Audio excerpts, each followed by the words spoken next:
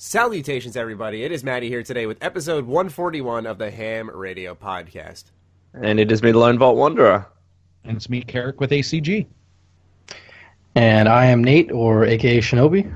All right. And we have you back.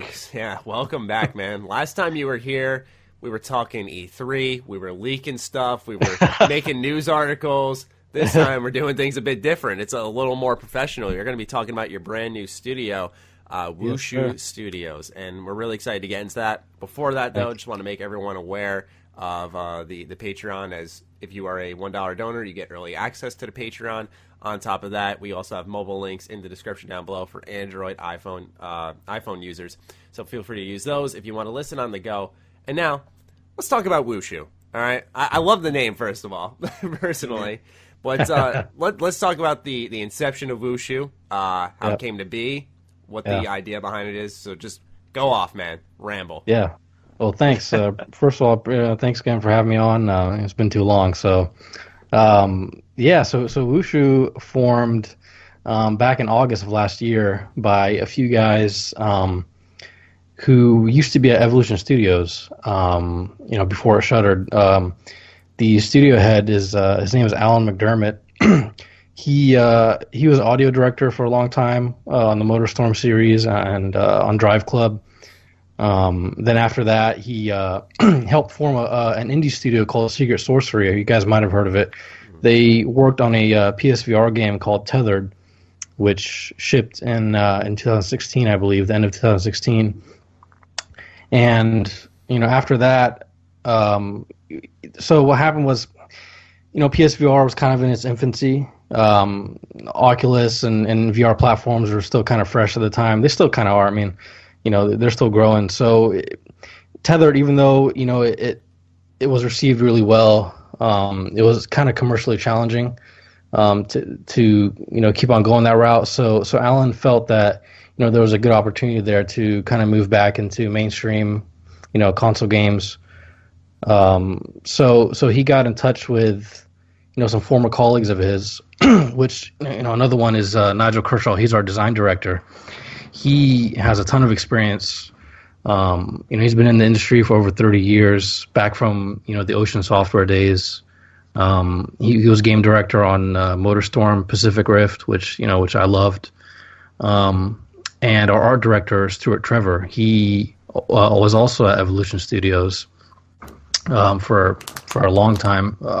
And he's worked at a bunch of different places, doing projects for companies like Nintendo and Sega and Atlas. And he's really talented in art direction and trailer production, motion capture, things like that. So we have a really good, triple-headed, leadership at Wushu.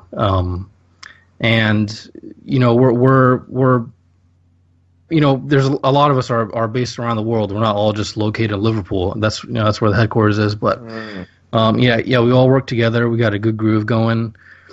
We want to do something new, do something fresh. So we're working on a sci-fi IP, and I think it's going to be a really unique take on it, and not what you'd expect from a team with that kind of history. Because a lot of people, we kind of made that real clear from our first press release that it's not a racing game, it's not a driving game.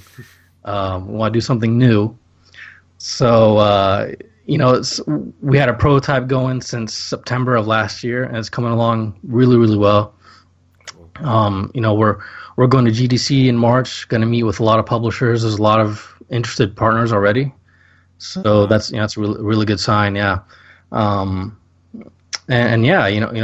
got a good groove going. So we're going to be sharing more on the game, really soon, and hope everyone's excited to see more from us. So absolutely. I got to ask how this is for you, because I know you and I have been in contact over the past couple of years, and there's a lot of job changes. Are you still doing like Shinobi Speaks, or is this like your new gig? This is my full time thing now.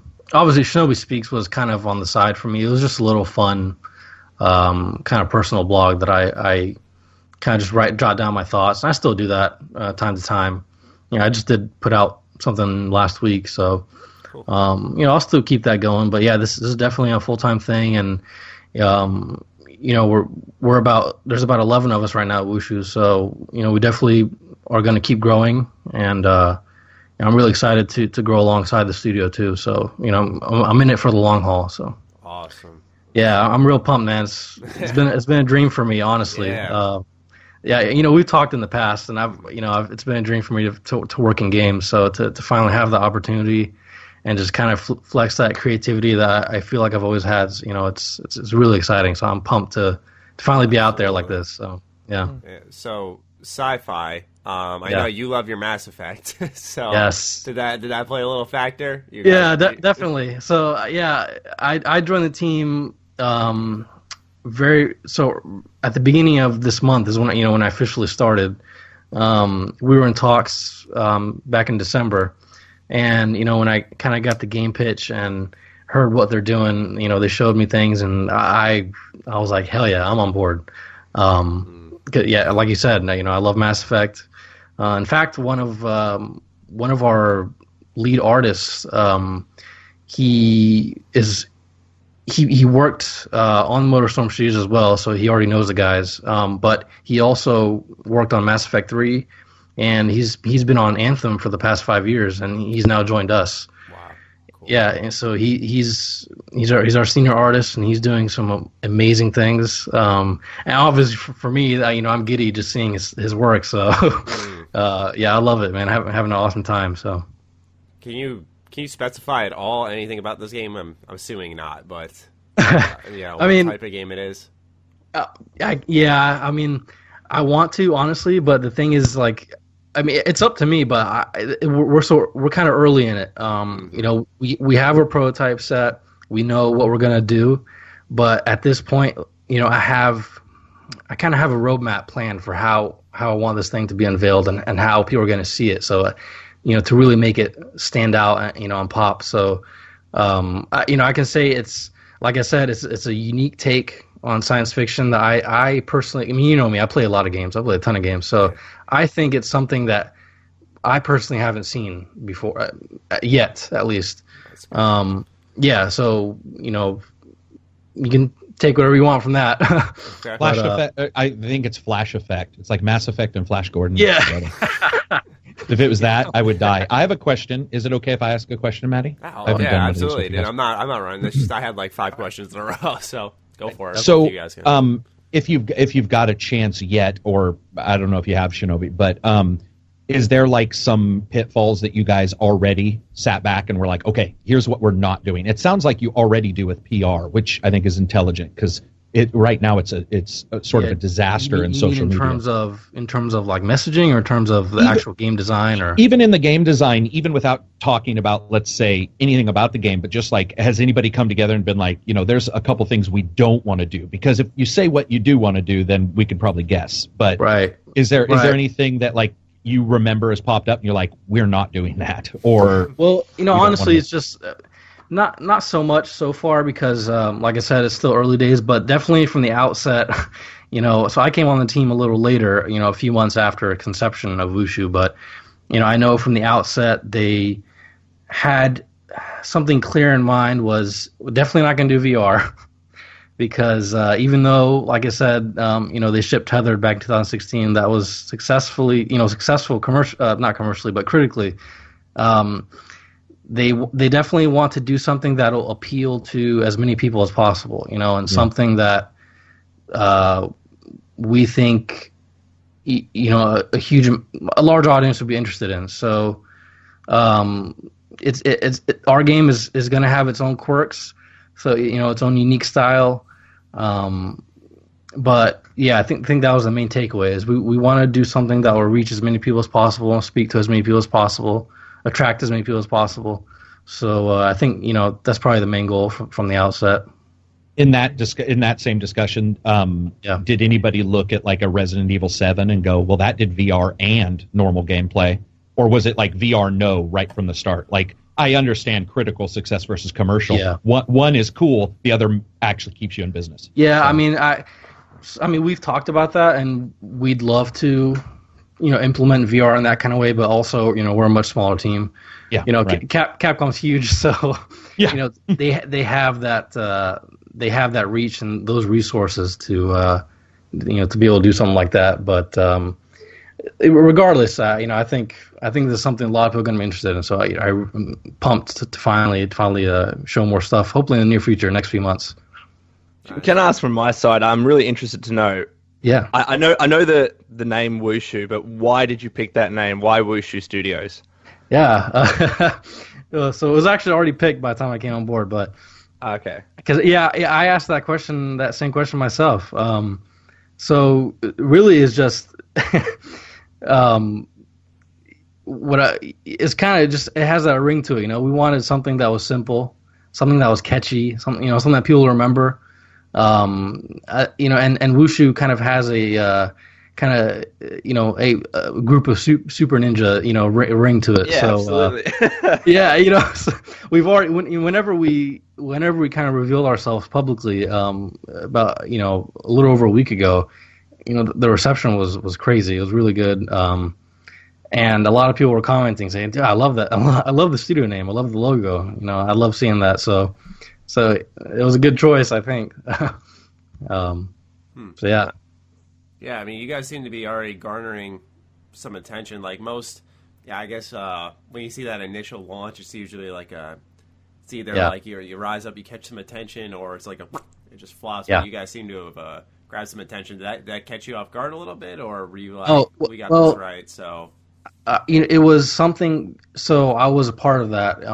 Planning that reveal. So I wanted the reach to be as wide as possible, and for as many people as possible to see that, hey, there's new independent studio forming. We got a lot of talent on board. Working on so and so. So hopefully you guys will be excited. So I was kind of in charge of putting that together, reaching out to as many people as possible.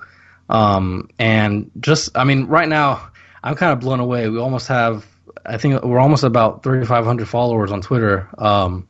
And just to see that kind of blew me away, because we haven't even unveiled the game yet. And there's already that kind of interest. So I was super happy to see that.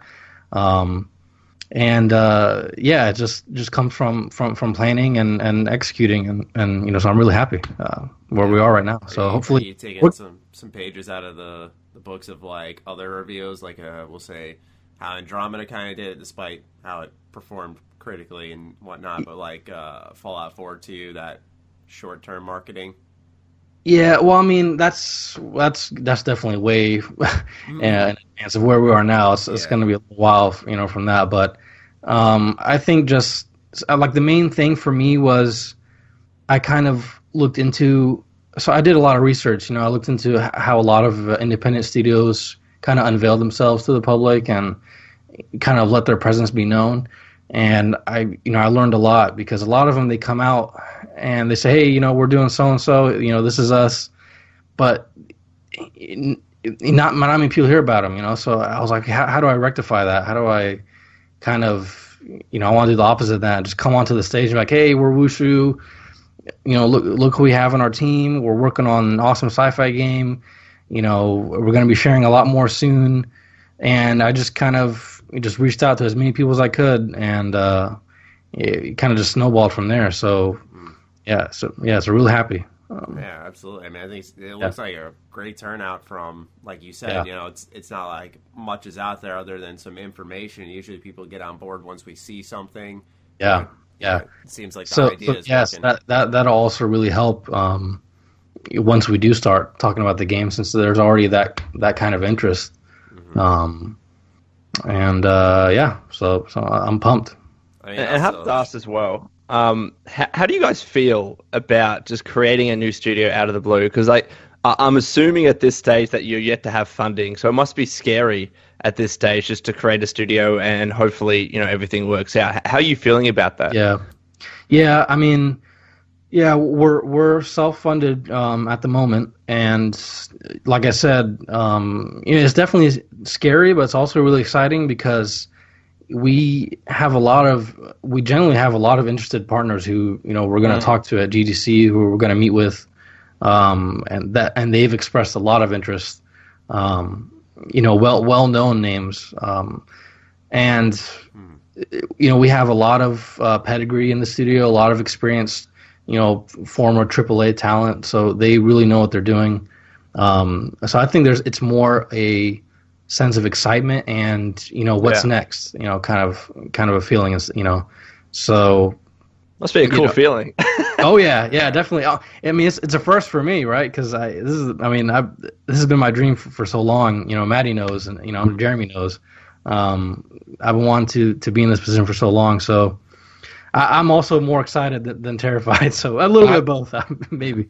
I wanted him so much that I actually I wanted him in the industry so bad I actually mistook his news for somebody else's, and so I'm like, "Congratulations on your job," and he's all. And Shinobi's like, "What the fuck are you talking about?" I'm all, what do you mean? I was like, "Dude," and he's all, "No, I didn't get one." And I went back. It was somebody who had like a Twitter name that was somewhat close to his.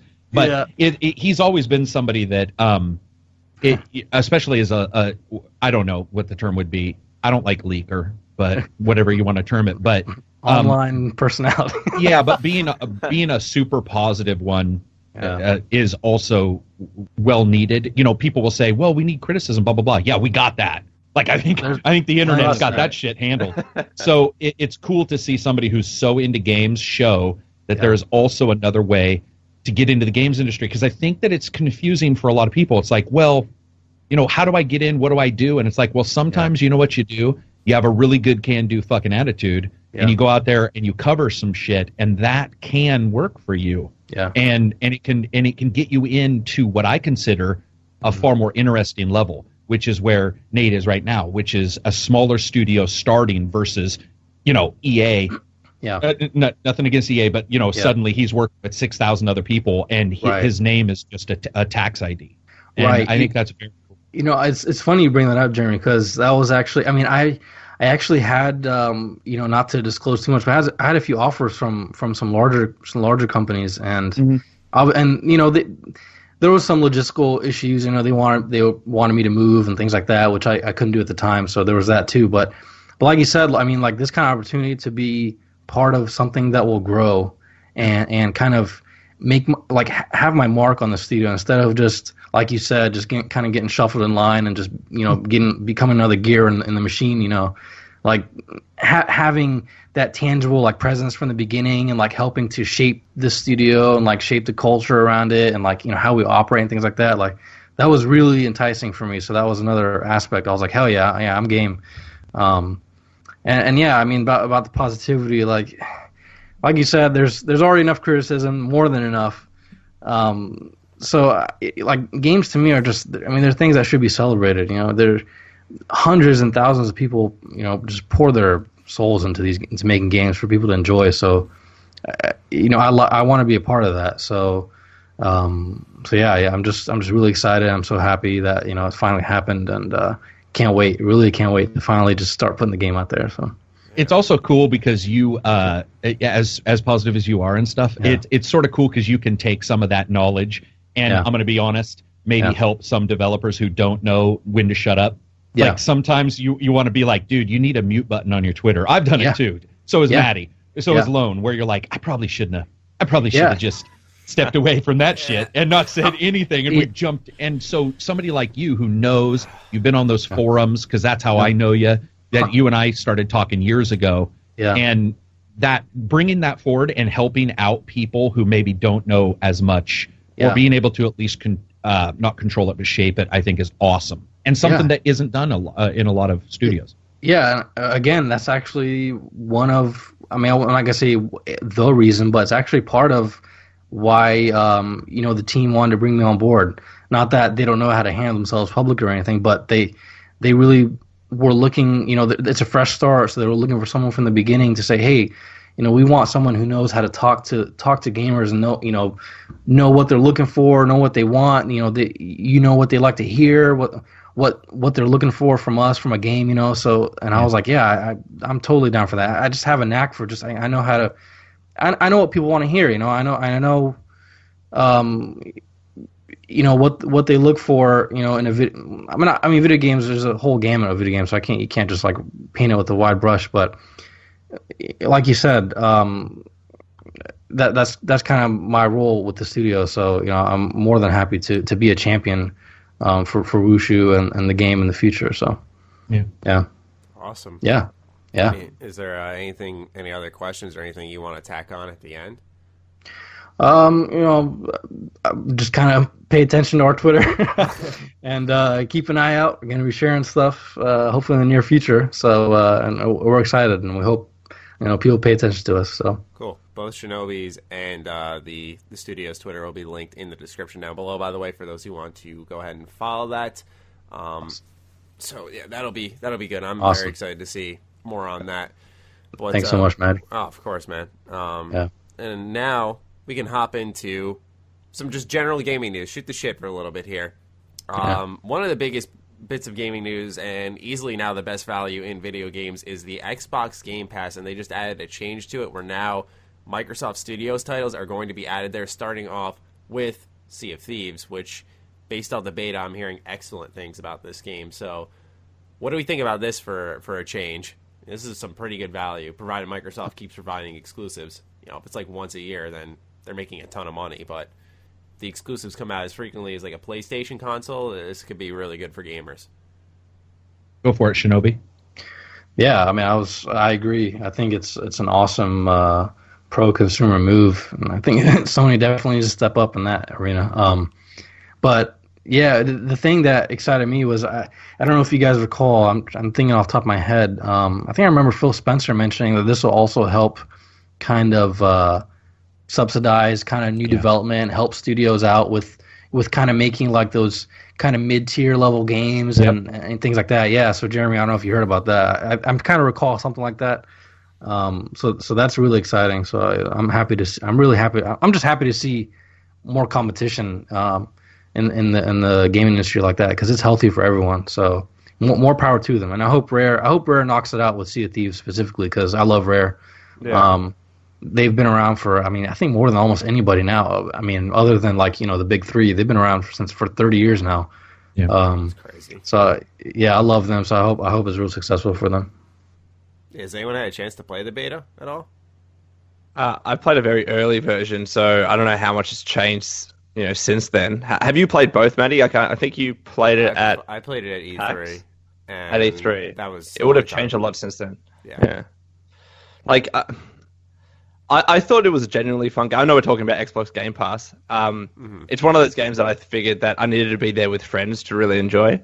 But talking about Game Pass, dude, I think it's awesome. I think it's a really fun, exciting thing especially for people that might not have all the money in the world, and they're just scrounging, and they're like, oh well, I can spend $10 and get the latest Xbox game or a bunch of other titles that are on Game Pass. I think it's a great idea, and I know that it adds to the monthly Netflix, Spotify, whatever bill that you have, but I still think it's a really cool idea. And it just I don't know how many new IPs or exclusive games that Xbox are going to be releasing every year on it, but the fact that you might get a Halo and that you're going to have Sea of Thieves and you're probably going to get a Forza, I think it's a great thing. Mm-hmm. I think it'll be most useful come like the fall when there's a bunch of launches, at least presumably. I mean, Microsoft was practically invisible last year for most of its exclusives, but when it came to maybe this year in the fall where we get maybe 3 big titles, some people can just spend $10 or $20 in the course of 2 months and have access to all those games. So, I can guarantee you, like, their E3... Well, I'm not going to guarantee, but I can assume that their E3 conference is going something along the lines of, here's a new game, it's coming out on Game Pass. Here's a new game, it's coming out on Game Pass. And they'll keep kicking it out of the park with that. And by the end of it, you'll have, like... What was it last year? It was 40-plus titles. Now, not all of them were exclusive, mind you, but if they were to get, even anywhere from 10 to 20 titles coming out on Game Pass that are pretty big, from the mid-tier AA to AAA category, then I think that'll be great for them. Also, Lone, did you have anything to add before I... No, go ahead, man. I was just going to say, so I agree with Lone. I agree with both these guys that like mid-tier and stuff like that is where we're actually going to see some greatness. And one of the reasons also is because if you look at the pricing, it's incredibly intelligent. Because a normal game costs you $60, and $10 a month, $100 $120 a total year, $60 every 6 months. There will usually be an IP of some kind within that time frame that you will care about. And so what Microsoft it very intelligently says is, here's a great deal. You might want to keep it because you'll lose access to those games if you don't pay your subscription. People are like, oh, it's only $10, and they keep it. And guaranteed $10 is and you talk to anybody in business and they'll tell you this, guaranteed $10 a month is going to be better than a possible 30 every 3. It will win out every fucking time because it is guaranteed. It's just like $10, boom, you're going to do it. Oh. And one of the things that people don't seem to take into account with Game Pass is that DLC and microtransactions aren't included. So that means if you get a game for $10 that's worth $60, you've already saved $50. So a person will do this. We've all done it, where you're like, well, it only cost me $10. I'll spend $5 for a shirt. And what happens is that the pricing changes from the publisher getting a big group of $60 one time and then never hearing about it again. This is another way for Microsoft. It'll be the same for Sony when they do something, Nintendo when they get off their asses and do anything. But one of these companies, they start to see this continual long-tail sale, the continual long-tail inclusion of these games into a service. And people go and they experience those, and there's a higher chance of them doing a DLC or a microtransaction. And there's a higher chance of them experimenting with games they would never have experimented with before. Because we've all done this. We've all said, it's free, I'll just download it. Yeah. That and $10 isn't free, and I get that because people are going to argue. I'm not saying that, but what I'm saying is people will say, it's $10, I'll look at Elix. And it's like, okay, that's a B-tier game, Piranha Bytes. You may not have got it. I'm not saying you would do this, but what happens is those people jump into these titles, and these developers get seeded into the mindset of a gamer that would never, ever, ever, ever have bought their game. It just not having done so. And that's why you have a lot of smaller developers who are really excited about it. They're like, well, fuck yeah. I mean, if we can get on there, that'd be great for us. And it helps them.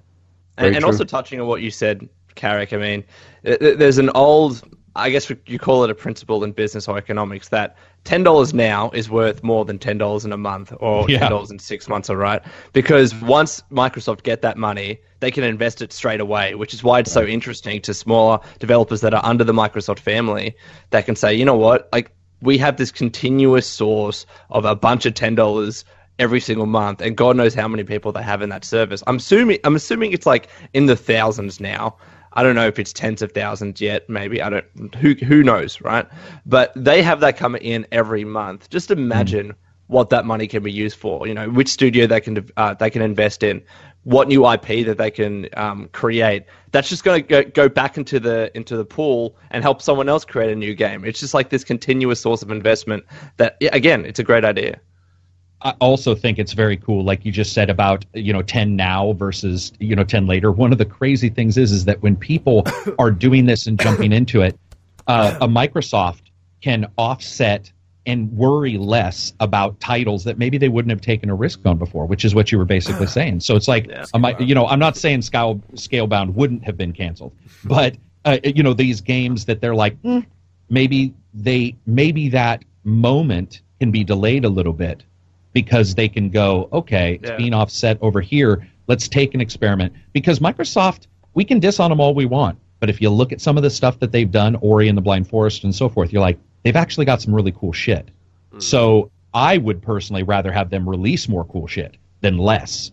And to me, I think Game Pass is literally one of the best ways for them to start this sort of ball rolling.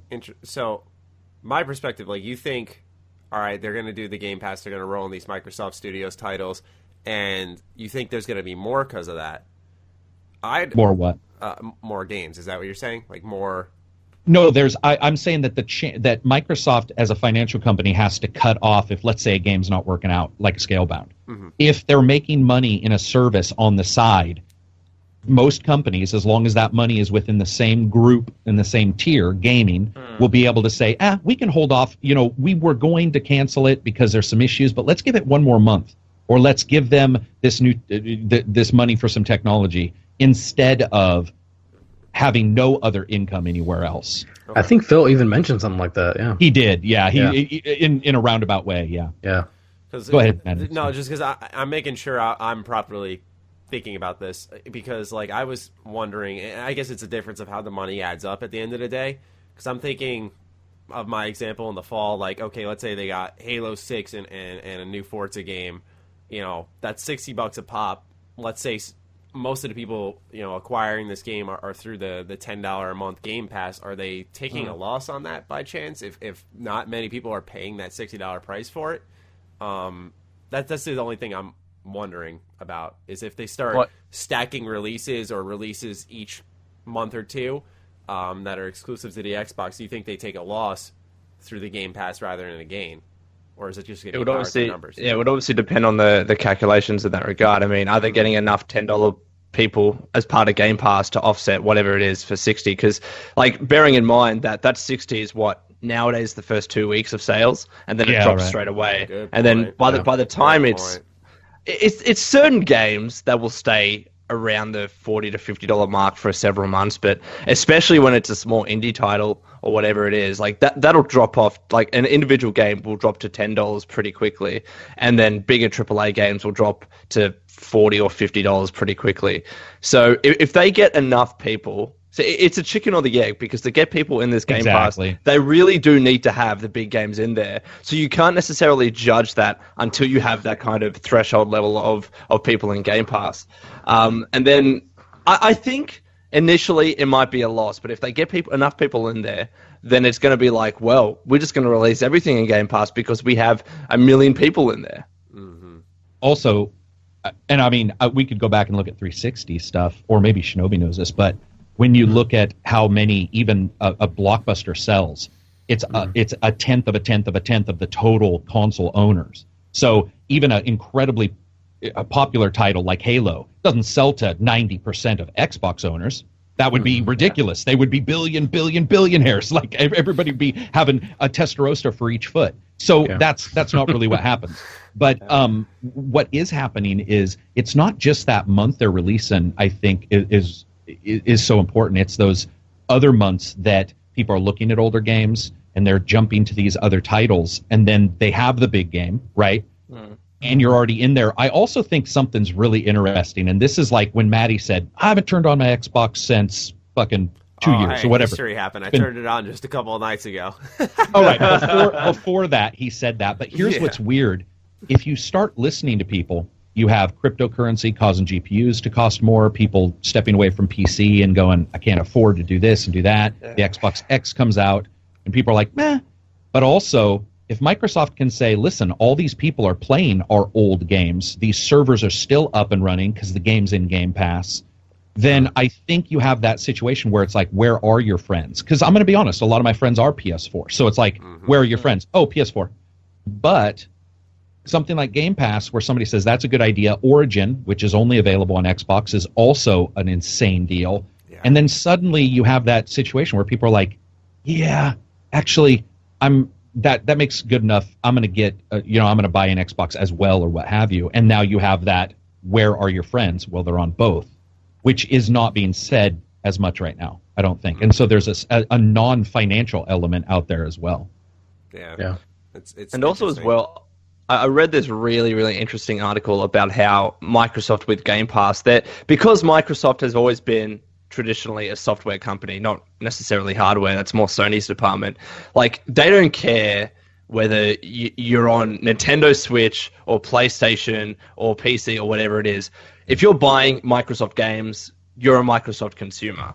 Yep. So in that sense, what I'm seeing with Game Pass is that they don't necessarily care, whether you're just purchasing the big AAA titles and that's it, or you're spending a bunch of money on Microsoft games. Like, they just want to have you as a continuous customer, no matter what you're playing. And when you have Game Pass there, it's like, all right, if we can get one person to stay in Game Pass for a year, that's $120. Let's say that, right? Because it's $10 a month, right?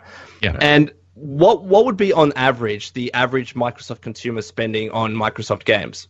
I mean, it could be that the average person might get 3 or 4 games a year at full price. They might get 1 game a year. So if on average that balances out to a bigger amount, then they're making this is a more profitable venture for them. But again, like, Game Pass needs to reach that threshold level where they have enough consumers in there to actually justify it. And I think with Halo and with Forza, they will definitely get there. Hey, State of Decay. Come on. State of Decay. Fable. Yeah, it's pretty crazy. Like they're definitely turning it up. Now we just, like I said, we just need Nintendo to realize what Virtual Console means, and we could have a race. I mean, we saw during E3 in 2017, and a lot of titles that caught my eye throughout that show were all indie. So it's like the idea of those being packaged into this program perhaps would be really neat. I was also thinking, because you brought up like how earlier, oh, it's free, or oh, it's it's $10 a month. Let's just dive into it. It works so well because my friend and I, when we went on Xbox, we wanted to play Gigantic. I love Gigantic, but it's a completely dead game now. We waited like 10 minutes for a match and no one was on, so we were like, fuck, we're already on Xbox. Let's download something. So we go to the free games and we see, what's it called? The Adventures of Van Helsing 3. This is online co-op, kind of crummy Diablo game, Diablo-style game, sorry. And I was just like, look, it's co-op. And like, the reviews were like middle of the road. It looked middle of the road, and we were like, it's free. And so we downloaded it, and it ended up being like an okay time. You could see like it was one of those games that had like really cool ideas, but just not the money. And it was one of those, now that you bring up the, well, it's free, or, well, it's only $10, I think that might be something that will reel in a lot more people with that additional value from the Microsoft Studios titles. Seeing like, oh, Sea of Thieves is on this. All right, I was looking into that. $10, try it out. If I don't like it, unsubscribe.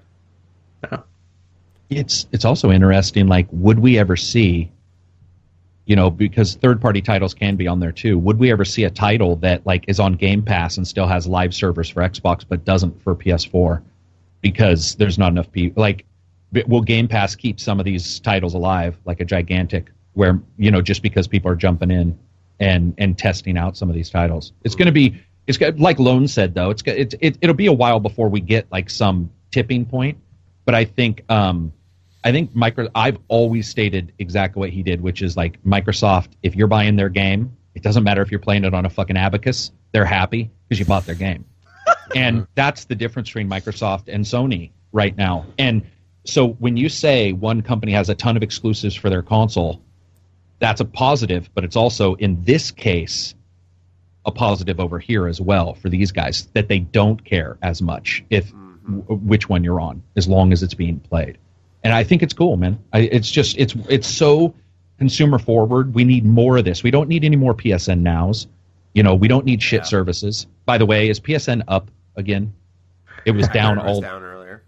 Monster Hunter came out and it was like, we're going to shut down PSN. You don't need it. And DV Fighters. And I was just like, my collector's edition just literally when I was walking into my room to start this up came in the mail. I'm like, yes, I'm going to play online with my friends, and I'm read online that the fucking PSN servers are down. I'm like, fuck you.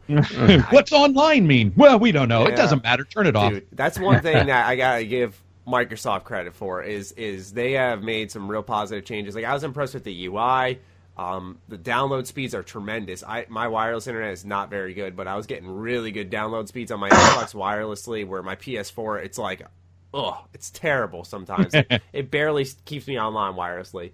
And so that's one thing, like, Xbox Live really doesn't have any issues, or PSN. It's always something. Like, it's either, like, I sign on and it says, like, there's a network error, or that my wire isn't properly functioning, but yet it is on any other device. It's like something with their network and their servers just is, I'm sorry, I gotta say, it's trash, though. It's very cheap.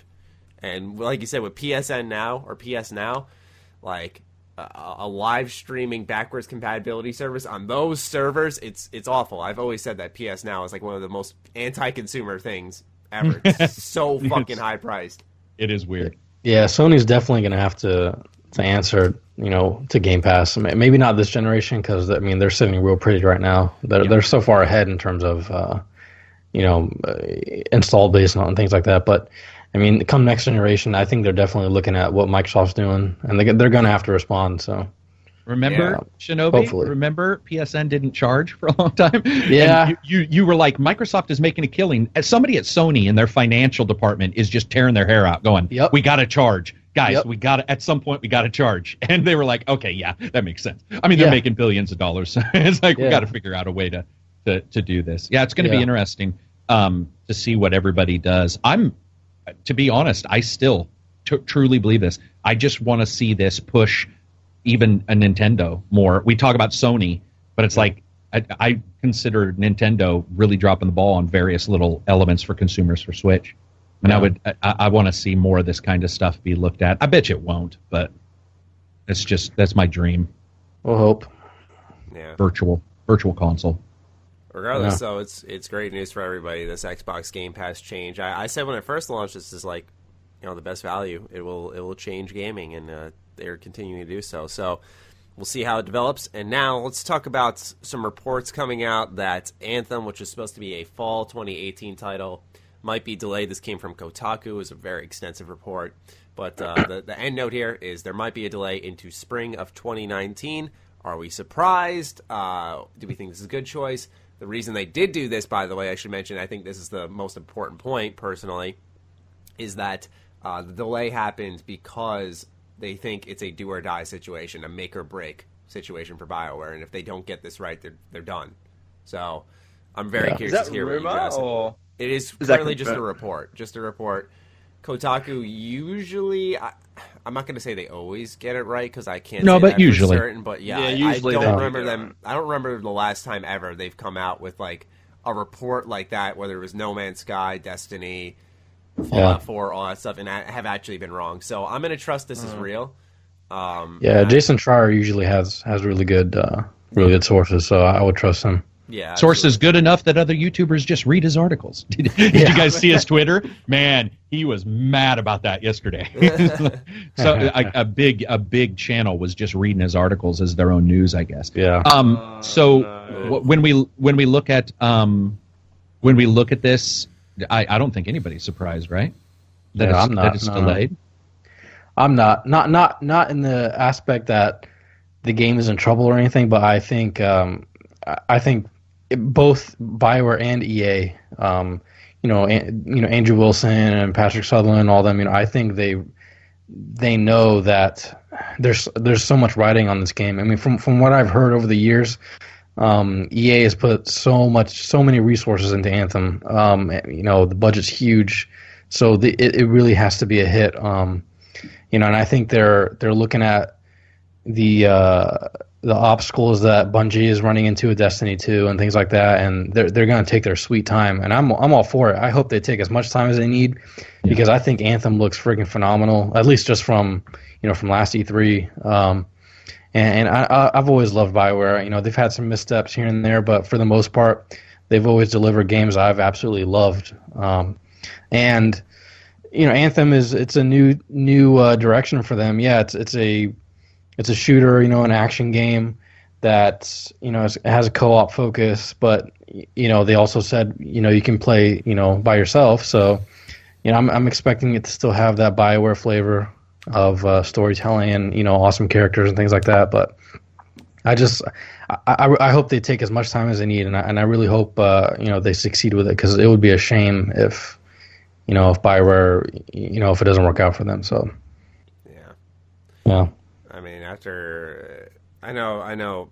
Actually, I'm not too sure what your thoughts on Andromeda are, but I know we think differently on Inquisition. Where for me, the past two games from BioWare have been not too pleasant experiences. Yeah.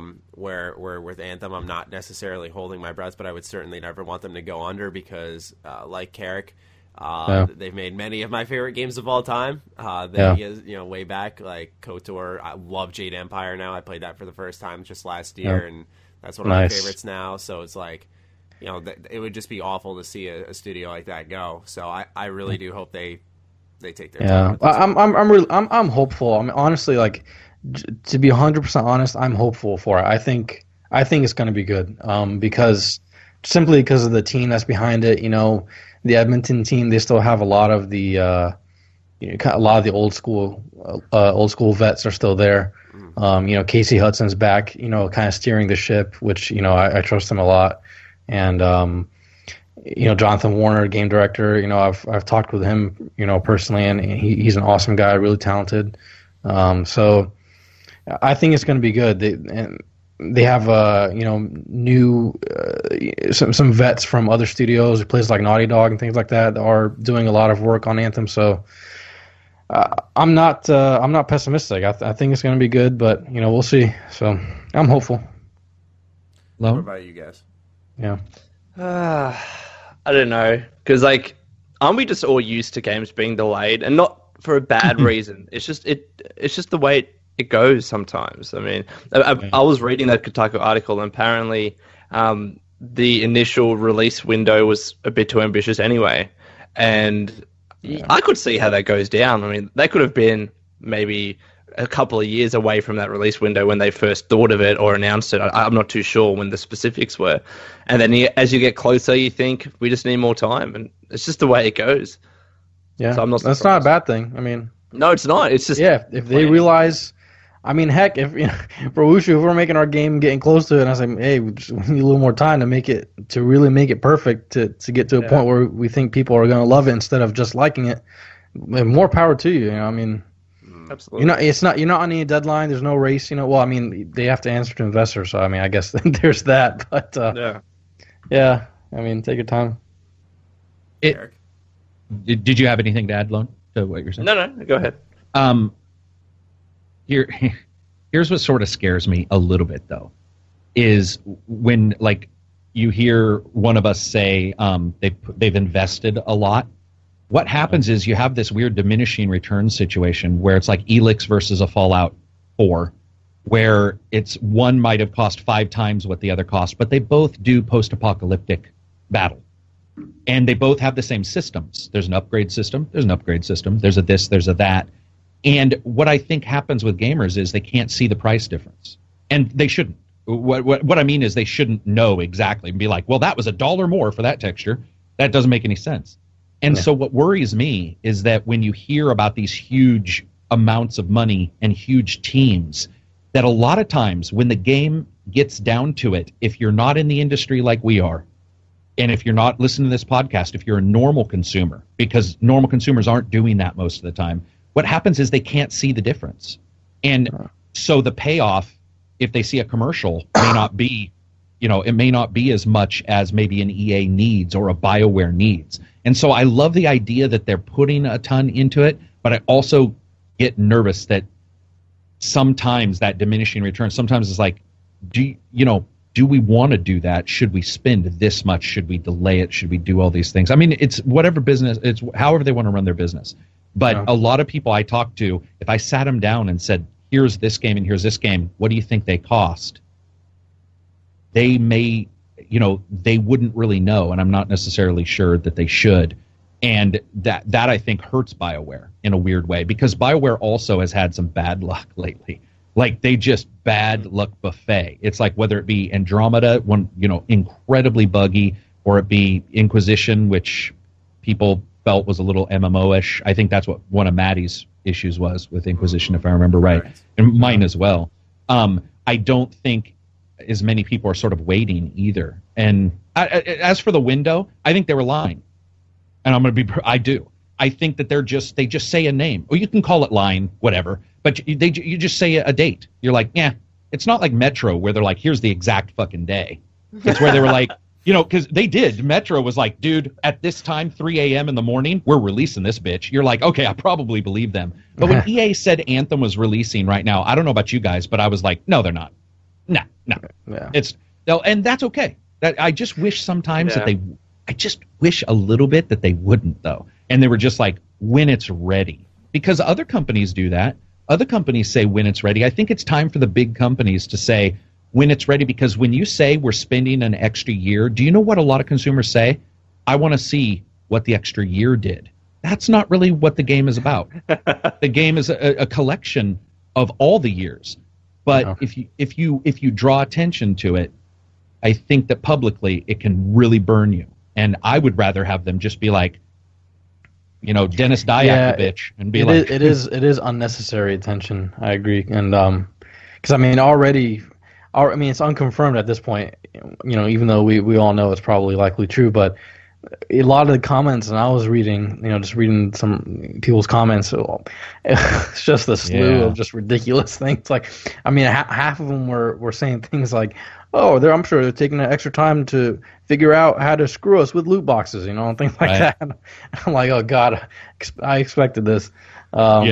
So yeah, it just draws unnecessary attention, like you said, and shoot, I would prefer if they just said, when it's ready, instead of because that to me comes off like, yeah, you know what you're doing, you're confident, exactly. You're not going to tell us, and we're coming out, we're saying, hey, look, this is what we're making. When it's coming out, we'll tell you when we'll tell you. Just relax. Like that gives me confidence. I feel like if they're just not ready to talk about it or just say when it's ready, though, they shouldn't even reveal it at that point. It's like Dennis Dyack believed that. Did you guys ever play Too Human for the, what was that, Xbox? Was that for both systems? I think that was like a launch title or a launch window title. I remember when I bought my 360, it was in 2008. And I remember like the guy was going through games on the shelf at GameStop on what I should pick up, and he gave me Mass Effect, Kung Fu Panda, and he was like, "You could try Too Human," and I never tried Too Human. I've always been curious about it. Since that day. Dennis Dyack, his belief, and I'm not saying he's right, but his belief was that, hey, you announce it like pretty quickly when you're ready to release it. And I'm not saying that makes sense for all companies, but I certainly would much rather have a 6-month window. Yeah, I think that would be great. Even Phil Spencer's come out and said Microsoft is definitely shutting up now. Like the negativity for Scalebound and being canceled and all these kind of things is like, we're going to wait until we're much closer to really showing something substantial and being closer to that release window. And I think for gamers, that's just awesome. That's exactly what you want. You want the developers worrying about the game and you over here waiting for a game. I think the issue gets amplified. Sorry, I don't mean to cut you off, Shinobi. I'm just thinking like the issue almost gets amplified when you look at so many Xbox owners look at PlayStation and see all these exclusives pouring out, and then you look at Microsoft, and it's like, oh man, they're obviously not doing anything, despite changes with the Game Pass, the ID at Xbox program, changes that are really positive for the system, and they're still profiting, and outselling their margins by expectations that they beyond their beliefs. It's just that Sony is doing so much better in certain areas that it almost, like I said, it amplifies this issue where I feel like gamers become impatient with Microsoft, where it's smart that they're not going to talk. But I feel like there's always this misinterpretation now that, they're doing nothing. That's the thing. Yeah, you made a good point, because that's one of the reasons, companies kind of put things out there early, because consumers want to know, hey, look, I bought your console, I bought your shit, so let me know what's coming, what's a good reason for me to keep this? So that's one reason why these companies put things out there early. Another one, obviously, is of course the financial side. You got investors you got to please. So investors, they want to be confident. They want to be happy and know what you got good things coming down the pipeline. So if you keep quiet for too long, your stock's going to start dropping and all that kind of crap. So it's understandable from multiple points of view. So. Yeah, that's the business side. Like I need to work on understanding like the stocks and shit. Yeah. Once it's a commercially available company, shit goes out the window, dude. Yeah, it's a totally whole other ball game. Yeah, it's a whole other ball game, and it's so confusing because it's you'll have like you and I, we were teasing Take-Two. They're all, we haven't microtransactioned enough, and you're all, fucker, that's all you do. Your game is just, I have to buy the fucking vowels for the main title. Like, come the fuck on. But what's weird is a lot of people don't see that. And then a lot of people see the financial side, the investors that have nothing to really do with games. They just want they just like seeing this amount of money. Take-Two, by the way, is private. But I'm just saying that I think they are, right? Take-Two isn't Take-Two not private? Sure. I would not know. But you get these situations where the investors become invested in the subject matter itself, and sometimes I wish they wouldn't. It's like, and they're really behind the scenes a lot of time. I mean, a lot of most of the public have no idea about that aspect of the business. So a lot of these decisions might come off, they'll be real confused by it, So exactly. I mean, and how many leaks have been caused for you, Shinobi? How many leaks have been IP or morning meetings at a company, a business meeting, where like you'll see it. Somebody will be like, during EA said that they had a big third-person shooter, and then everybody's like, "Whoa, really?" And they jump into it because of some financial meeting, and you're like, "That wasn't even a game announcement? How the fuck?" And it's crazy. Yeah, it's crazy how you build yourself up, man. Like, it's just it's insane. It's like a huge step at a time. Yeah. Yeah, I mean, even now, sometimes I think about it. I'm like, how the hell did I get where I am now? It's insane. It's completely. I'm trying to figure when did you first meet Shinobi, Maddie? Or start talking to him? Oh man, definitely at least a couple years. Yeah, it's been a couple of years, absolutely. I think I started following you around like pre-Fallout 4, like 2014. Was that what it was? Yeah, because like I was looking for any inside information I could find, and I was trying my hardest. So in the mere mention of Fallout 4, he's like, "Huh? Yeah, exactly. He's got that Fallout 4 meter sniffing around." That's how Maddie and I got to know each other, because he said something nice about my review. But what's weird is Maddie also loves the game that Shinobi and I played No HUD and loved, which was Far Cry Primal. Maddie could spend hours telling you how much he loves Far Cry Primal. Yeah. Go ahead, Maddie. I like to highlight that Carrick converted my whole patron Discord, and everyone was like, I fucking love Primal. I come in, I'm like, where am I? Yeah, I saw your post. You're like, what the hell is I'm going like, this on? Is my safe space, man. This is where I go to hide from the world, man. What's happening in here? This is where I go for people to agree with me and stuff, and that's this shit. Come on, man. How many caveman games do we get? Yeah, how many caveman games? Exactly. Because what I hated was I started thinking to myself, was it that bad? Or am I just like hating it because of Carrick now? Yeah, probably a little of both. But it wasn't the greatest game in the world. I mean, I could see why people would dislike it. Yeah, I disliked Hardline, and you liked it, and I don't think it's the most terrible game in the world. It happens. It's pretty terrible. That's the beauty of games, man. There's something. It might be for someone, might not be for someone else, and there's absolutely nothing wrong with that. Yeah, nothing at all. Just that everyone lives in their own bubble where they're like, "Hey, you should like what I like," and their ego becomes attached to their opinion. Yeah, and it's just like, "Whoa, really? Like, hey, you're taking that serious?" I'm not attacking you. I'm talking about your game. I got to be honest. Like, I'll say that I'm guilty when I really like a game. I'll like look for reviews, hoping that other people think the same. Like when I loved Rabbids, I was like, I hope I see reviews that people really love this game, because it's kind of like I don't know what the word is. Maybe deflating when you really like a game. You hope that it does well, and you hope people love it. So when you see really negative reviews about a game you loved, it's not the nicest feeling in the world. But there's a difference between that and then going to... I think of it like studio success. Like, I think Dishonored 2 is an example that comes to mind, or Watch Dogs 2. Like, those are games that I really enjoyed, and I know both of them had their issues. Dishonored 2 more at launch. But I was, when I saw them underselling, it wasn't like I was attached to the product or my opinion on it. I was just like, oh man, like I kind of wanted that to succeed business-wise. Because you want more, So I want more. Exactly. So, I mean, and technically we got more Dishonored, which kind of surprised me because it was really fucking good. I'm sure. I think that was probably in the works, probably even before Dishonored 2 shipped. Yeah. I'm sure. So. I'd imagine so. It was a quality game, though. Love that game. Yep. Yeah. And last, I figured we'd talk a little bit about Monster Hunter World and DB Fighters, whether we played it or not. I think Carrick's the only one here who's played all of them, but we'll just talk about the games in general because they're two pretty big launches this week. So Carrick especially loves DBZ, especially. Yeah, all right. I did like that game. I don't know what to say, man. Maybe you don't talk about DB Fighters too much. Let's talk a little bit about Monster Hunter World. What do you think of this game? I fucking love it, man. Really? I thought it was awesome. Yeah. So Carrick, have you played the series before? Or is this your? I did reach back and start playing them. I had played like the originals like a long time ago, and then sort of got out of it, and I don't even know if I even really knew what it was at the time. It might have been one of those it's cheap, kind of situations.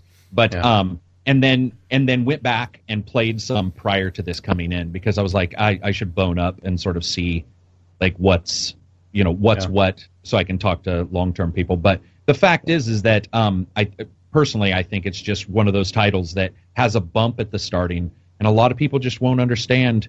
There's a complexity there, and the gameplay loops in a grindy game that does well that aren't in games that grind that don't do well.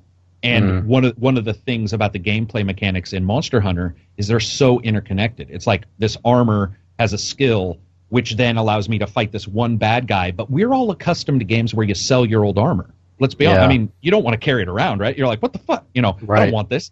But that game, almost every bit of armor may matter because it may have a special skill or it may have a bonus for an element. Yeah, and I'm here. Yeah, I'm hearing you talk now, and I'm like, oh, I don't know if that's for me because that's something. Yeah, I definitely have to get used to something like that. Yeah, it is a different style game, and it is based on MMOs though. If you understand an MMO and you're okay with that, you'll probably be okay with this because it's the same thing. It's go into a place, grinding out some enemies.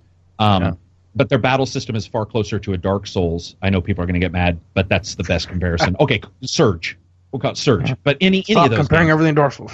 Exactly. It's the Dark Souls of... No. I saw a tweet about that today. Someone was like, get better with your description. Stop comparing it to Dark Souls. Yeah, I think I saw that too. Yeah. What's the issue? Like, I don't understand. I don't get the problem either. It's just like, okay, here is difficult game A, and then just use that as a terms of comparison or a description. I don't see the issue with it whatsoever. Has anybody bought it? So Maddie bought Monster Hunter. Nah, not me. Not me. I've never played the series, but this one, because I'm a big narrative guy. I love a good core narrative in my games. So I mean, it's not the main thing for me. It's I'm really big on that. So the fact that this one kind of, at least from what I've read, is the first in the series to kind of have a legitimate story mode definitely piqued my interest. So that's why I was interested. But I don't know, hearing you talk about the mechanics and the systems, I'm like, I don't know if it's for me. It's there's nothing wrong with just that, one of those games. Yeah, it's just one of those games that's really complex, and it just has so many things matching up together. And then Dark Souls style combat, and we can call it Dark Souls whatever, but looking for openings. And one of the first things you have to learn is like a big weapon. You don't want to use it right away. We've seen that before, where you're looking for an opening. But in this game, it's quite different. There'll be an enemy that has 3 openings in a move. They have like an opening that if you hit them, you'll do some damage. You have an opening that if you hit them, you might break something off. And then you have an opening that will just do a ton of damage, might stun them. And you have to watch like 50 things, especially in the more difficult enemies, and go, okay, where am I health-wise? I'm just going to hit him because I just want to kill him. Or you're like, oh, no, I need his tail. I'm going to break this off. And so you're bouncing all these things around. And it's really weird to hold and not hit a button because there's an opening that you don't want to go for, which... Other than Dark Souls, Surge, that one other game from the people who did Surge, I can't remember the name. Lords of the Fallen. There's rarely a game where you're like, whoa, I'm going to hold back and hit them in this third opening. Yeah. It's very unique. Yeah, it's fascinating. With Monster Hunter games, like I played Freedom, I loved Freedom, but I was like really young, where I think I just thought it was a cool game and nothing more. Like it wasn't like I was obsessed with the boss fight-esque nature of the series. Mm-hmm. I tried 3 Ultimate, and that's when I learned that like controls play a huge factor in my enjoyment. Like it's insane that I might end up not liking a game if it controls poorly, and not that 3 Ultimate did, but when you're playing on a tiny 3DS. Like, just the way you had to work the camera and fight, it was just way too cramped. Where World has piqued my interest because it's actually going to be all mapped to a PS4 controller. I've heard it controls well, and that is why I want to get into it. I've also heard that it's, because I've played, like, Toukinen, which is another Monster Hunter type series, a little more action-y, but this one looks more like Toukinen 2, which is nice. But what I was getting at is that one issue I've always had with Monster Hunter series is that they're grindy in the way where you're going back and repeating missions constantly, and I've heard that World dials that back, which I like. I don't mind repeating a couple missions to, get that, make my time feel well spent and get that one piece of armor that I might have missed in the previous mission or something like that. But like in Toukinen, you got to fight the same boss like 20 times, and it's all RNG. It gets really frustrating, and it's completely unappealing, and the game loses its sizzle fast because of that.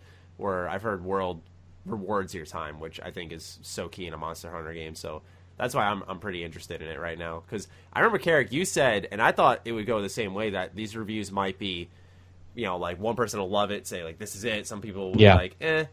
and they're all across the board from what I've seen. Everyone loves this game. Yeah, it's doing really well. I'm pretty sure. I think on the last podcast that I was on, we were talking about it, and I was like, "Oh, I'm sure some people will really love it and some will hate it." I did my review, and I was like, "Here we go." Like, what are people going to say? And then I looked, and it was like fucking Metacritic for like 95 or something. Yeah. I'm like, It's whoa, performing what insanely well. yeah, It's at and 91 now, but yeah. it's yeah. at 91. That's Yeah. really high for a game that's that complex that some people have never had experience with, so they might jump into. And I think it does do a good job with the story, like Shinobi said, where there's a bit of a story. That's awesome. It's not great at all, but At least it's there. something that's there, Yeah. Something gotta from be you at to chew all. on. That's all I need. Lone, have you played Monster Hunters at all? It doesn't sound like you're No. into them at all. Just No, too not me, grindy. You piqued my interest with Dragon Ball Fighters, but that's fine. Oh yeah, dude, that game. Yeah, Sweet. I am definitely picking that up because I've always been a huge DBZ fan. I mean, to the Me point too. back in the 90s, and I was in middle school. I would run home from the bus. It'd be right around that 5 o'clock time in the afternoon, new DBZ episode, and I would just sprint home, to Dude. watch it. And so I've always been a DBZ fan. I just, I've watched all the episodes, multiple times each. So just seeing something that, looks like the show, like you're playing the show. It legitimately does, doesn't it? It really I was going to does. say, I was the same as you. Yeah, I was from what I've watching the read, show in it's the really morning. accessible, the movesets, and they've made it accessible to as many people as possible. So I love that. Because in fact, that's what I love. For example, about NetherRealm games. I literally just beat Injustice 2 today, which I loved. Yeah, awesome So game. good. Yeah, So- love NetherRealm. So I love fighters that are kind of more accessible for kind of not casual, but maybe less able fighting players. And this one again has a story too, story mode. So that's definitely an original definitely story. plus. I can't. too. It's awesome. Actually, we're still in January and we already have so many awesome games. 2018 looks like it's going to be a repeat of last year, which is awesome. So. Yeah. What were Yeah. you going to say, Lone, about Dragon Ball? You were saying something. No, I was just saying that it was similar to Shinobi in the sense that I would watch Dragon Ball Z, but we had it running in the mornings before school, Right. and it was so annoying because it was like it starts at 7:30 or something, and then I had to leave to catch the bus at like 7:45, 7:50 before the episode ended. Pissed me off. But no, I'm in love with Dragon Ball Z, and I love Dragon Ball Super as well. This game just looks straight out of the anime, and I think my favorite Dragon Ball Fighter game is, I think like most people, Tenkaichi 2. I think that's the good one. I love that one. So. Yeah, dude, and everyone does, right? But I have always wanted this kind of it's 2D, but 2D/3D fighting game that I only wish that there were, and I understand why there's not. I do wish there were some more characters in there, and it's kind of weird to me how I thought it would just be Goku, but then you have Super Saiyan Goku, and then you have Super Saiyan God Goku, and then you have Black Goku. I don't know why it's split up that way. But whatever. They want to promote the new anime, but it looks really, really good. And judging by your review, Carrick, I definitely want to pick it up. Do you know what's cool is a new person can get it, but then a person who, has done really well. So when I was reviewing, I was like, oh, let's get somebody who knows what the fucking, really doing. And I already heard people on YouTube, experts, their Dragon Ball channel, people are like, man, this game is good. I got to play it at this event, blah, blah, blah. So I brought him over and I was like, I've been doing pretty good. And I had the CPU on 75 when I was playing. I was still beating it. And I was like, because 1 to 75, I was like, yeah, I'm doing pretty well. Fuck. Fuck.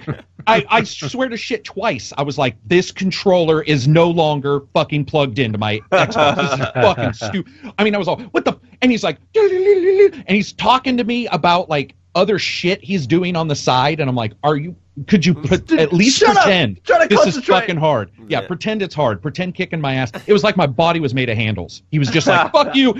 And it was awesome. The only problem with that game, there isn't a ton of bigger, super strong characters. You've got one, but I was actually really surprised that they're going to hold them for DLC because, and I think I think Maximilian had brought it up where he's like, man, it seems like it's a little skewed towards mobility and not anybody who's like a huge bruiser. And there's only one or two that even come what I would consider. I like that personally. I thought it played well. Yeah, I don't like fighter. Like I spent the whole day yesterday. A buddy Zanky. came over and we were just playing fighters all day. And like we, Nice. from Virtua Fighter to Dead or Alive, and like in Dead or Alive, everyone's a bruiser in that game. Everyone hits hard. Same thing with Virtua Fighter. And at times it can just be a little deflating because you'll get started with a fight and it'll be over in a flash. And I like the intensity of the battle and when everyone's just kind of like nicking at each other's health bars and then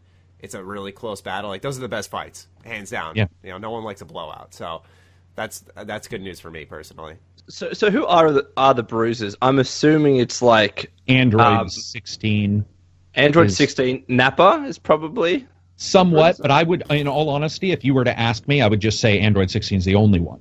And Wow. talking to a couple YouTubers, they were like, "Yeah, I would," and they know it more than I do. Like they're down to frame counting and stuff, which I can. do a little I thought Majin Buu would be one of those big bruiser characters, but no. Diaper Boy, right? Yeah, Diaper Boy is Majin yeah, Buu, yeah.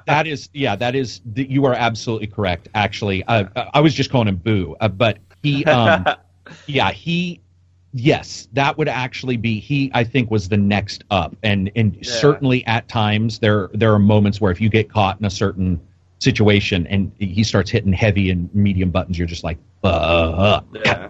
So it's cool. It's a different feel. I think DLC will probably. Somebody quoted me and said, Carrick says that there aren't a bunch of big bruisers. I have one word for him, and I can't remember what character name it was, but supposedly there's one DLC character that everybody's like, that's going to be the Beerus? Hercule. Hercule? Imagine. No, I can't remember the name, but How they many were like, characters from Super are in there? Or is it mainly like a DBZ? I mean, I know most of the No, DBZ there cast are a is in few. Super. there are a few. So- There's There's Go ahead. Beerus. Goku Black, I know he's from Goku Super. Black. I think they have. Actually, no. I thought they had. I think there's 3. Is Android 21 from Super? I don't know. No, she's not. Okay, I don't remember that. I don't remember that name at all. When I can heard only about see- I Android think she's 21. new I to- was like, what? No, I can only see 2 here. Wow. I thought there was 3 I'm looking. because you unlock some in the story mode. Okay. There's 20 I can't remember, 22 or 24. Oh, total hit. It's characters. hit. Yeah, hits. It's hit. Okay. Yeah. Yeah, because like, that, I love that their surprises me that names. there's like I know they don't add like a ton of new characters, and part of the reason they don't is because they want to make each fighter individual, but it's not like Super is not popular. Dragon Ball Super is really popular. It's popular. I think it's good. And it's been I going can- for a while. Where it's like I can tell you right now, the next character, in terms of like the big bruiser character, it's going to be Jiren. I don't know if you watched the anime, but Jiren's kind of like it's right now Super's in its final arc, and it's actually ending in March, unfortunately. Yeah. I heard But Jiren's kind of like the big character that Goku and Vegeta are trying to take down. He's definitely going to be, if he's not incredibly overpowered, I'd be very surprised. Let's put it that way. I will say one thing too, and Monster Hunter, I think does an excellent job. Both of them are very variable. It's weird because Injustice, which Shinobi, it sounds like he likes. I think we all, if you've turned that on, you probably like it. But even Maddie, I think one time said he went online, it was just projectiles. He was like, "Fuck!" It was like everybody was both just. Injustice game. That's any NetherRealm game. That's why I've kind of lost my infatuation with them. So what's cool here is that there's so much that it just seems wider than most 2D games. It's called a 2.5 for whatever reason because some special moves do the 3D thing. But there's openings that are like, I'll take a hit to deliver one. Of course, we've seen that tons of times.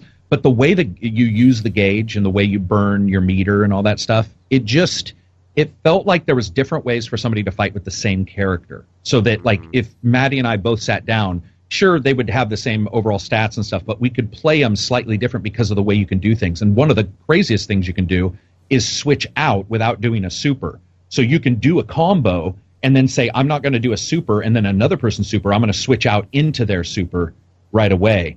And it changes the flow and makes it fuck. So, like, you'll get a guy who's like, my super doesn't, because there are supers that aren't that good. You're like, that's really not the best air super or whatever. But the other guy I have on my team is fucking phenomenal. And his does a ton of damage and does, this kind of landing, what have you. And so you switch out. And I really liked that. And I don't know anywhere near as much as those, professional fighters but it was enough that even I was like, whoa, this is slick. The assist buttons are huge. It's the first time where I felt like, man, 3 people matter. It's not like one guy, I'll fight till he dies. Next guy, I'll fight till he dies. You're just like assist, fucking combo, super assist, assist. It reminds me of Dead or Alive. Like I said, I was just playing it yesterday. And Dude, tagging in, you can... That game is fun. I've always liked Dead or Alive. I think it's got a more of a cult following than like a big fan following. But it is so much fun because it's just a heavy beat-em-up fighter. And it's like that the tag matches are the best part of the game where, they are. Someone is a good finisher rather than a striker. So if you have a striker you get a critical stun, I think it is, and you tag someone and they just like hit them with a hard jab and they go flying and it takes out like half their health bar. It's so satisfying. But we're getting close to the time we have left, so I think we're going to have to wrap up the show now, correct? No. Yeah? That sounds good. All right, cool. So, Shinobi, man, thank you so much for joining us. We really appreciate this, man. I mean, this has been great, and we'll gladly have you on again when Wushu starts showing more on their game, and we can talk about it again. I'd absolutely love that, to make this more than a once-a-year thing. Yeah, definitely. I'm definitely down for that. I really appreciate having me on. It's been too long, so, really enjoyed chatting with you guys, man. Thanks a lot. Hey, of course. And any final words, Carrick, Lone? No. See you next time. All right, guys. Thank you for tuning in to episode 141 of the Ham Radio Podcast, and we'll see you next week. Peace out.